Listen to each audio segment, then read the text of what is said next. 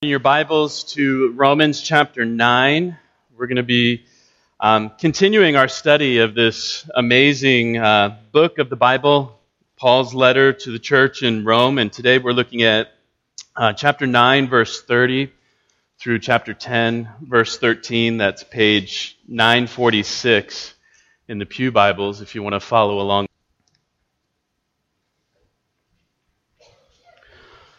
Over the past couple of decades, there's been a sharp decline in the number of Americans who claim any sort of religious affiliation. And this growing group of Americans has been called the nones, not N-U-N, but N-O-N-E, because they're non-religious. They don't have any kind of connection to organized religion. Now, some of them maybe grew up in organized religion and have since abandoned it. Many of them never had any connection at all with a religious group. And this phenomena that's been going on for a while, it's caused alarm in the Christian community.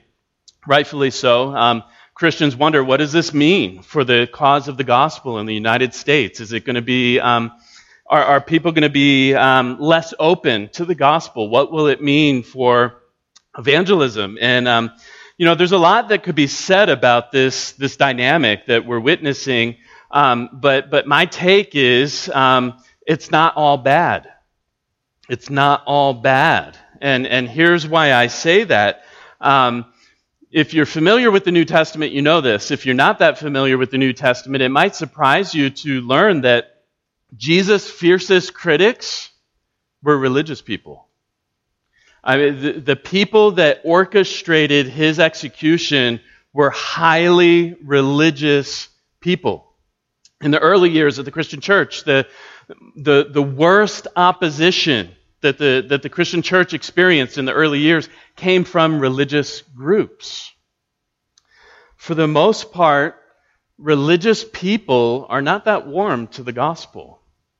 In some ways, it's surprising. Other ways, it's not surprising. Why would religious people be? Isn't Jesus about religion? Isn't the gospel about religion? Isn't the Christian faith about religion? Why would religious people not be warm to that? Well, Paul here in Romans, especially Romans chapters 9 through 11, he's wrestling with these kinds of questions as he thinks about his own people, Israel, the most religious people of the day, the people, God's chosen people, the ones to whom God gave his promises. And for the most part, they've rejected the gospel. These religious men and women, few of them are embracing Jesus as the Messiah. And so as Paul wrestles with these questions, which we've been looking at for a few weeks now, why has Israel rejected the gospel? As we look at what Paul has to say here this morning, we're going to see some reasons why religious people reject the gospel, why it's not just the irreligious who have a hard time embracing Jesus as Lord and Savior. It's not just them. Religious people, too, have a hard time embracing the gospel of Jesus Christ. So I'm going to read our passage for us, Romans chapter 9, beginning in verse 30. I'll read all the way through chapter 10, verse 13. Paul says, "What shall we say then? That Gentiles who did not pursue righteousness have attained it, that is, a righteousness that is by faith. But that Israel, who pursued a law that would lead to righteousness, did not succeed in reaching that law. Why? Because they did not pursue it by faith, but as if it were based on works. They have stumbled over the stumbling stone. As it is written, Behold, I am laying in Zion a stone of stumbling and a rock of offense, and whoever believes in him will not be put to shame. Brothers, my heart's desire and prayer to God for them is that they may be saved. For I bear them witness that they have a zeal for God, but not according to knowledge. For being ignorant of the righteousness of God, and seeking to establish their own, they did not submit to God's righteousness. For Christ is the end of the law for righteousness to everyone who believes. For Moses writes about the righteousness that is based on the law, that the person who does the commandments shall live by them. But the righteousness based on faith says, Do not say in your heart, who will ascend into heaven, that is to bring Christ down, or who will descend into the abyss, that is to bring Christ up from the dead. But what does it say? The word is near you, in your mouth and in your heart. That is the word of faith that we proclaim. Because if you confess with your mouth that Jesus is Lord and believe in your heart that God raised him from the dead, you will be saved. For with the heart one believes and is justified, and with the mouth one confesses and is saved. For the Scripture says, everyone who believes in him will not be put to shame. For there is no distinction between Jew and Greek, for the same Lord is Lord of all, bestowing his riches on all who call on him. For everyone who calls on the name of the Lord will be saved. Let's pray together. Our God and Father, we come before your word expectantly this morning, eager to hear what you have for us. We pray that you would make the distinction between a gospel of grace and a gospel of works, that you would make that distinction so clear to us, and that you would help us, Lord, to rejoice in our Lord and Savior, in whose name we pray. Amen. Well, this morning, as we look at this passage and we're asking, why do religious people reject the gospel? There's three reasons Paul shows us here in this passage. Number one, because the gospel is counterintuitive. The gospel is counterintuitive. Number two, because the gospel is simple. Not simplistic, but the gospel is simple. And then number three, because the gospel is indiscriminate. It's indiscriminate. So first, why do religious people reject the gospel? Number one, because the gospel is counterintuitive. It's surprising. And Paul draws this out, especially in verses 30 on through verse 4 of chapter 10. The gospel is surprising to us in many ways. Now, some of us have known the gospel for a long time, and maybe we've lost some of that surprise, but it challenges our assumptions about God. The gospel challenges our assumptions about how to be right with God. The gospel says gaining God's acceptance and approval doesn't necessarily work the way we might think. It kind of turns things on their head. I mean, look at what Paul says here in verses 30 and 31 as he draws out this surprise. He talks about two groups of people there in verses 30 and 31. On the one hand, you have Gentiles. On the other hand, Israel. Gentiles, what Paul is communicating there is these are the pagans.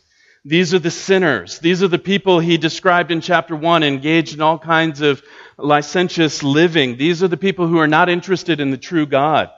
Not interested, not looking for a way to be right with the true God. That's one group. On the other hand, he talks about Israel. These are God's chosen people. These are the worshipers of the one true God. People who he'll talk about later are zealous for God's law, trying to keep God's law. And Paul says something really surprising here. He says, one group attained righteousness.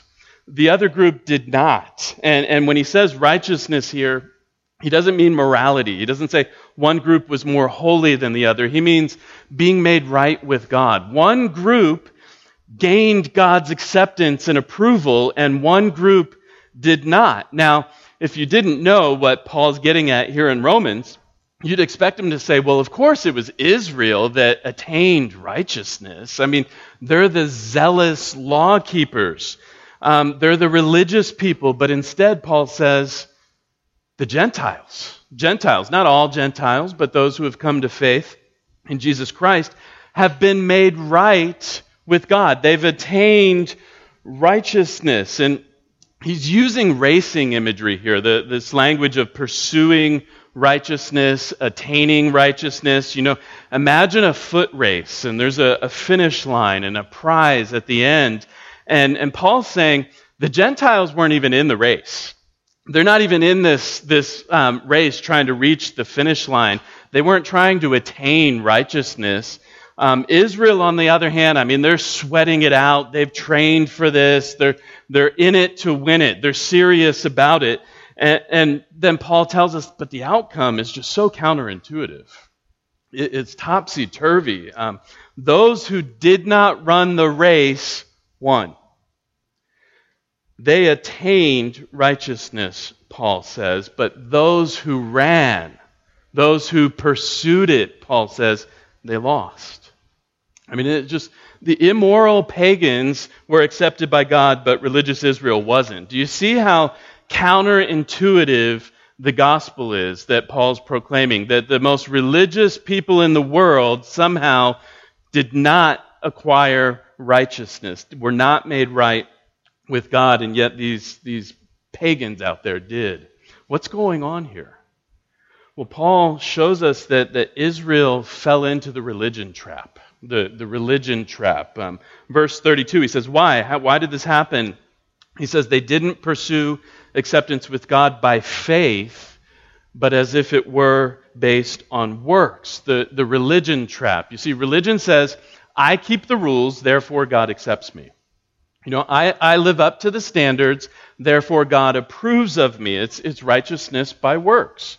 Righteousness by what I do, a performance-based righteousness. And you know how this goes. I believe the right things. I try to obey God's commands. I go to church. I avoid sinful people.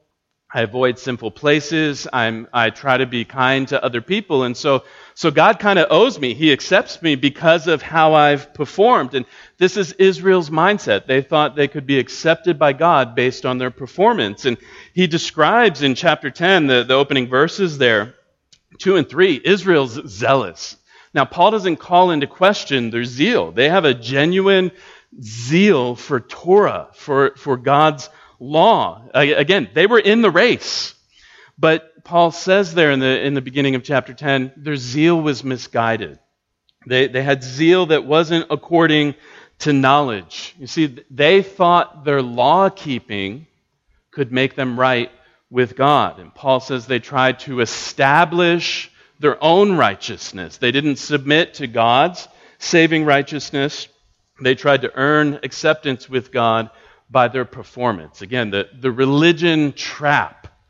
This idea that God loves me because I keep the rules. God accepts me because I'm a decent person. God approves of me because I've outperformed all the losers out there. That's the religious mindset. And Israel misunderstood the purpose of the law. Paul draws this out, verse 4, chapter 10, verse 4. He says Israel misunderstood this law that they delighted in, that God had given them. They misunderstood what it was for. Paul says God gave the law to drive us to Jesus. He says there in verse 4, for Christ is the end of the law for righteousness to everyone who believes.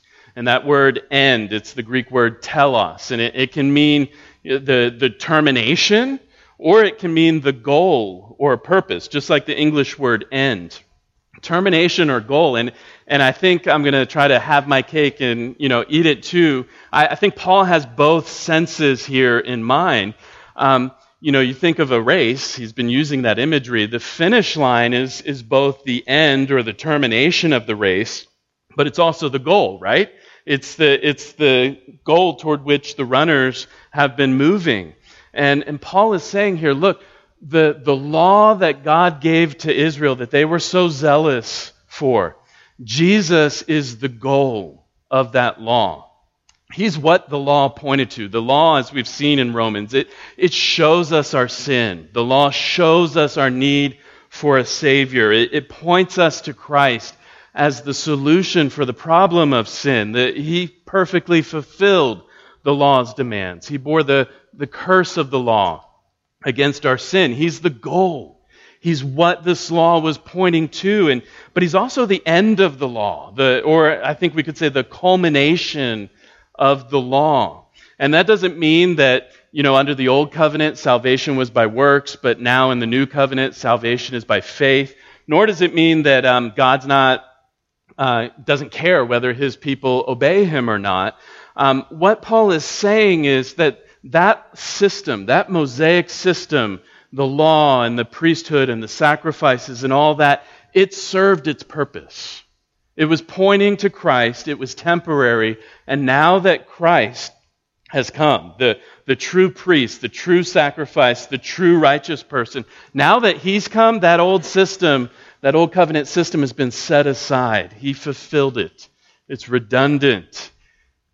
So Paul says Israel misunderstood. Righteousness is found in Christ, not the law. And so Paul explains, backing up again to chapter 9, verses 32 and 33, he explains that when Christ came as the fulfillment of Israel's law, Israel stumbled over him. Israel stumbled over him. And he quotes Isaiah 28:16 there. He says that they've stumbled over the stumbling stone, as it is written, "Behold, I am laying in Zion a stone of stumbling and a rock of offense, and whoever believes in him will not be put to shame." And so rather than looking to Christ as the rock of salvation, they tripped over him. They stumbled over him, which is another way of saying they rejected the gospel. These religious men and women who had all of God's word, God's law, God's promises, when all that was pointing to came, Jesus Christ, they rejected him. Now, that wasn't just a problem for ancient Israel. I mean, Paul's drawing out Israel's plight here, but the gospel of Jesus Christ is still a stumbling stone for moral people today, religious people today. There are two ways to be lost, and Tim Keller used to talk about this. There's two ways to be lost. There's the irreligious way to be lost. That's what we normally think of, the idea, I'm my own Savior and Lord. No one's going to tell me what to believe or how to live. I decide for myself what is right and what's wrong. This is the younger son in the parable of the prodigal son. You remember that parable Jesus told in Luke 15, 2 sons? This is the younger son who just lives a wild life, rebels against the father. That's one way to be lost, but there's also a religious way to be lost. The older brother in Jesus' parable. It's the idea that, well, I'm better than other people. I'm superior to other people. I keep the rules. I work hard, and therefore God owes me. I mean, he owes me blessing. He owes me answers to prayers. He owes me acceptance. Two ways to be lost. And I was listening to Keller recently, and he said, the problem is the irreligious people know they're lost, and they don't care. The religious people don't know they're lost. They're blinded to their lostness. You see, morality and religion very often are just another way to avoid Jesus as Savior and Lord. We might think the pagans, the Gentiles, they're the ones avoiding Christ, but morality and religion can just be another way to keep Jesus at arm's length. Flannery O'Connor was a novelist, and her first novel is called Wise Blood. And the main character in this novel is a guy named Hazel Motes, and he's a really despicable character. I read this novel and I'm just like, I do not like this guy at all. He's cynical, he's deceptive, he's a nihilist, he's a really bad guy. But the narrator of the story describes that Hazel had a grandfather who was an old fiery preacher, and as a teenager, Hazel had to sit in his grandfather's church and listen to his grandfather preach, and his grandfather would point at him and say, "Jesus died for your sins." And Hazel concluded, you know what? The way to avoid Jesus is to avoid sin. I'll just keep my distance from sin, and then I won't need anything. I won't need that Jesus character. He won't have any claim over me if I stay away from sin. And that's the morality way of being lost, the religious way of being lost. You can just keep being the master of your own life if you don't need this Jesus guy for anything. And that's why the gospel is so counterintuitive. I mean, as Paul explains this, what looks like a reversal with the Gentiles being accepted by God, the Israel not. The gospel says to be righteous, you first have to admit that you're not righteous. To be acceptable to God, you first have to admit that there's nothing about you that's acceptable. To get God's approval, you first have to admit that you deserve His disapproval. The gospel says, look away from yourself. Look away from yourself. Don't rely on your performance. Rely on Jesus Christ. It's counterintuitive. If you want God's acceptance, it's not about how well you ran the race. It's not about how much or how well you outperform others. It's about trusting in Jesus Christ. He's the righteous one. depend on his works, not your own. I mean, the gospel says that at the cross, Jesus took your sin and shame. He took your disapproval and your rejection upon himself. He became the rejected one so that you could be accepted through faith in him, so that you might be approved, so that you might be made right with God. That's the counterintuitive nature of the gospel. Those who don't run the race win it. A righteous standing with God isn't something we achieve by our works. It's something we receive by faith. And Paul has just been pounding this message throughout Romans, but even here, chapters 9 and 10, he's still sounding the alarm here about the gospel of grace. Righteousness with God, a righteous standing with God is just pure grace, pure gift. And so why do religious people reject the gospel? The first reason is because the gospel is counterintuitive. But there's a second reason. Not only is the gospel counterintuitive, the gospel is simple. The gospel is simple. Paul brings this out in chapter 10, verses 5 to 10. And the irony of this point, that the gospel is simple, is that Paul makes this point in a way that's not simple. He makes this point in a way that is not straightforward at all, at least not for us. I think for him it was very straightforward, maybe for his original readers very straightforward. But Paul, who knew his Old Testament so well, he juxtaposes two Old Testament passages here. And he holds them up to underscore the difference between the righteousness that is based on works, the law, and the righteousness that is based on faith, the gospel. And he says, listen, you gotta hear what the law says, and you gotta hear what the gospel says. And so in verse 5, he says, for Moses writes about the righteousness that is based on the law. And then he quotes Leviticus 18:5. Here's what the law says. The person who does the commandments shall live by them. The person who does the commandments shall live by them. Now, Paul's not arguing with that. He's saying this is true. This is the basic principle of law. The law says do, and the law says if you do the law perfectly, you'll live. You'll gain eternal life. The problem is, as Paul has made clear throughout Romans, none of us do the law perfectly, right? I mean, that was Paul's indictment of humanity, that we have all fallen short of God's standard. The law's promise, it's just a promise to us. It doesn't give us any power to do what it says. The law can say do, but it never enables us to do it. And so if you try to be justified by your works, you will fail. And so Paul holds up the law, righteousness based on works, and he says, hear what it says, perfect obedience. That's how you gain eternal life. But verses 6 to 8, hear what the gospel says. Hear what the gospel says. And he quotes Deuteronomy 30.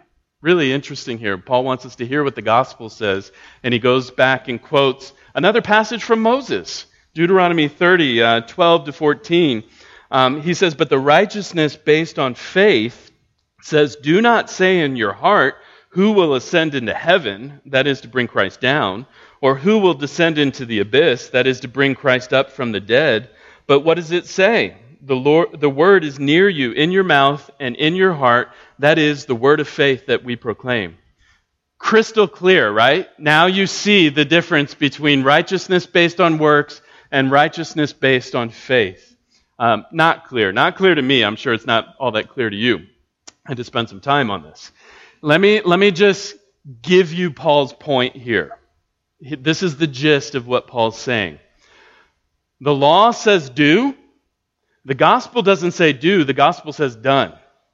The gospel doesn't say rely on what you do for God, climbing up into heaven, going down to the abyss. Don't rely on what you do for God. Rely on what God has done already in Christ. See, Paul's saying this language of who will ascend into heaven, who will go down to the abyss. He's saying there's no need to climb a ladder of good deeds up into heaven and somehow bring Messiah down to earth. God's already done it. God took the initiative. God sent his Son into the world to live and die and rise for sinners. No need to go on this dangerous journey down into the abyss to try to bring Christ back up from the dead. God raised Jesus from the dead. Do you see what Paul's saying? The law says do. The law focuses on our performance. The gospel says look away from yourself to what God has done in Christ. God has done everything necessary to make you right with him. And Paul, as he continues to quote Deuteronomy, he says, the word is near you, in your mouth, in your heart. In other words, God has done everything. He's brought this good news to you. And the response the gospel calls for is very simple. Believe. Trust. Receive this good news. And Paul draws that out. Verses 9 and 10, if you confess with your mouth that Jesus is Lord and believe in your heart that God raised him from the dead, you will be saved. For with the heart one believes and is justified, and with the mouth one confesses and is saved. This is the simplicity of the gospel. The gospel doesn't say, let me give you a list of 10,000 commands that you need to work on for the rest of your life. The gospel doesn't say, go live in the desert for 3 decades, renounce all worldly possessions, prove to God that you're serious. The gospel doesn't say, do. The gospel says, believe, receive. God says, trust in my Son. Trust in what I have done for you through him. That's it. That's it. Not do, believe. And maybe you're sitting there hearing that and thinking, well, that's just too easy. I mean, that's just too simple. Just trust in Jesus as your Lord and Savior, and you will be saved. I mean, it's just too easy. Well, I'd say it's simple, but it's not necessarily easy. It's simple. A child can understand this. A child can do this, but it's not easy. In fact, it might actually be easier for kids to understand the simplicity of the gospel than it is for us adults. I mean, kids know that they're needy. Kids know that they depend on their parents. They depend on their parents to do lots of things for them, and they trust that their parents will do things for them. I mean, if you've parented young children, 5 minutes after you get them down for bed at night, you hear them calling from the bedroom. You've just spent however long, half hour, getting them ready for bed, going through that whole routine. You finally get them tucked in, the lights are off, you step out of the room, you think, finally, I get to relax, and all of a sudden you hear from the bedroom, Mom, I'm thirsty.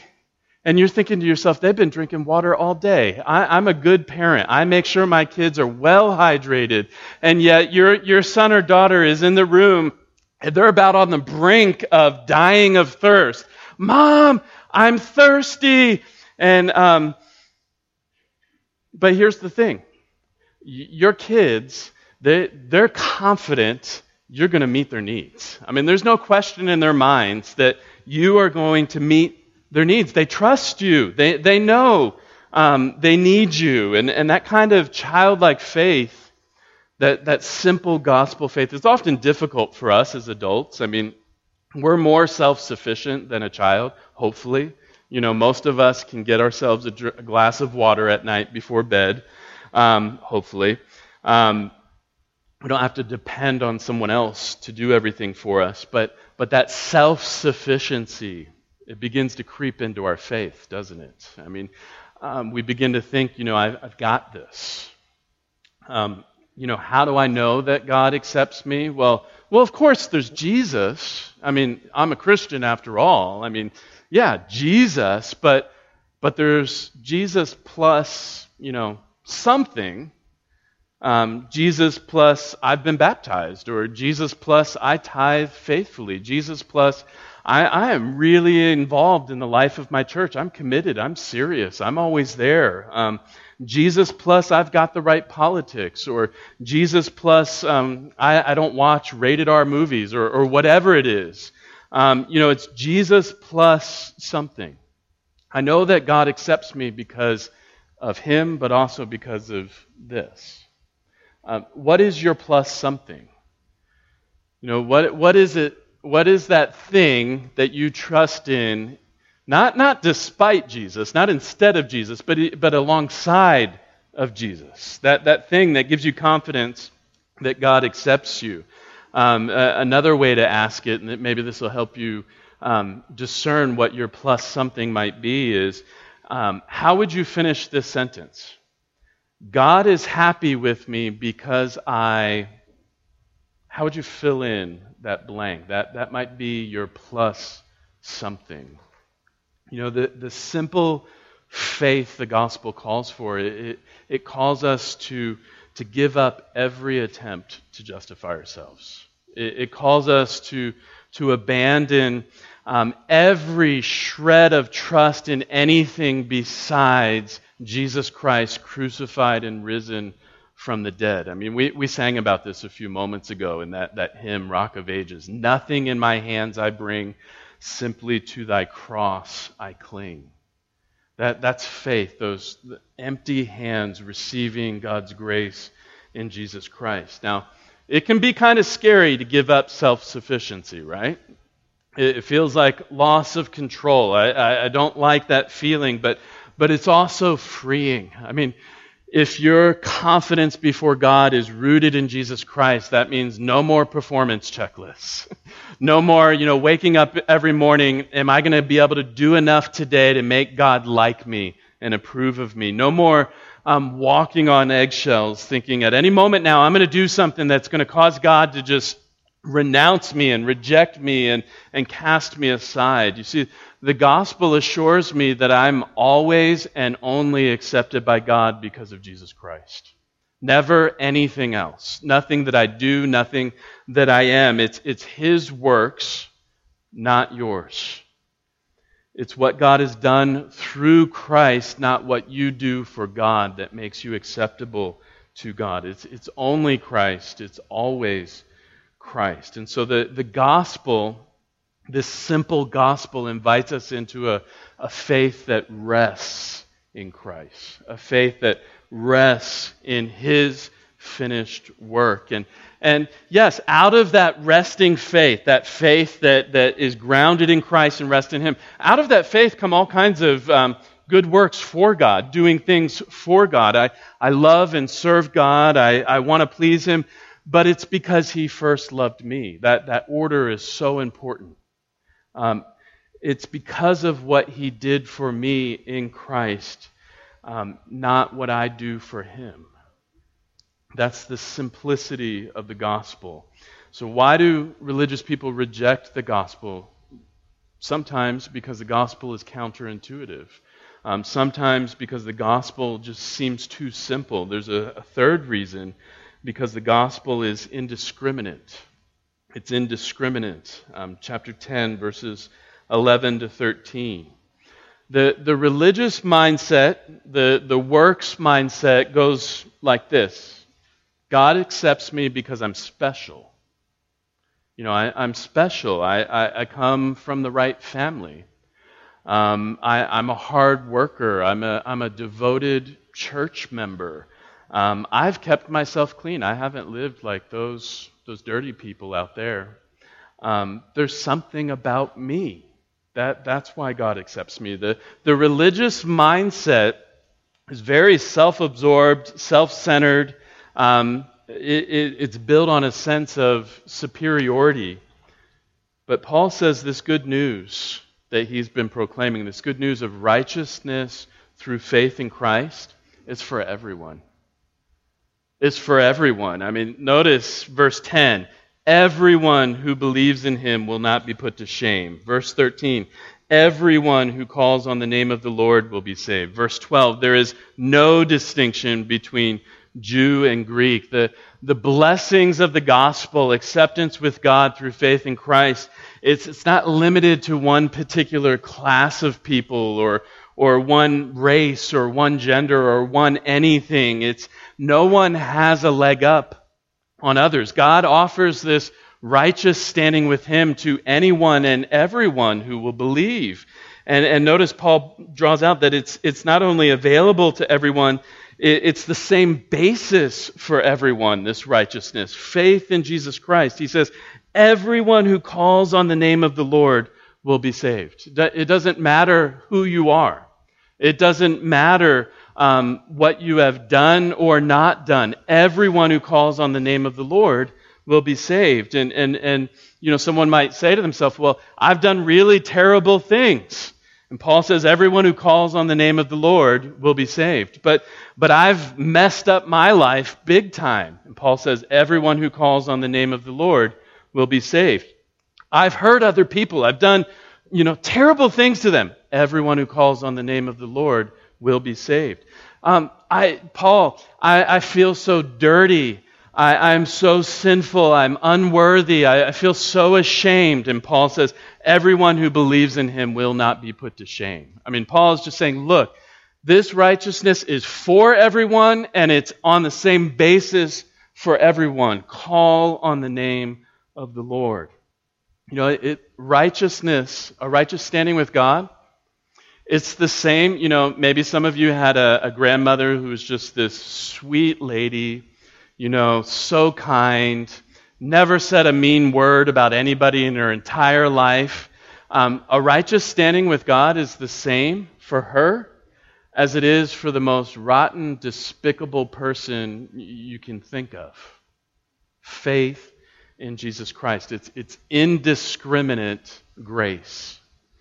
And not only that, Paul says that the gospel gives everyone who believes the same standing. It's the same blessings, the same riches of grace. Verse 12, he says, the same Lord is Lord of all, bestowing His riches on all who call on Him. That emphasis there on all. It's same generous Lord, same generous gift to all. What does Christ the Lord give to all of His people? Paul says riches. He gives His riches to all who call on the name of the Lord. You think of John 1, it's grace upon grace upon grace. Christ the Lord is this generous giver of grace to everyone who calls on Him. That's the kind of Savior He is to all. Everyone. Not some, all. And this message of the gospel that Paul proclaims to us, it's at the same time, it's both confidence destroying and confidence building. On the one hand, it destroys self-confidence and pride. What Paul's been saying here, the gospel says, I'm no better than anyone else. No better than anyone else. God didn't save me because I've got my act together and other people don't. The gospel has this leveling effect. It says we're all in the same boat, and that boat is sinking because of our sin, and we're all in that boat. And outwardly, our lives might look different. You as a church person, your outward life might look different than some irreligious person. But whatever the sin is, and however our lives look on the outside, we're both sinners, we both need a Savior, and we're no better than others.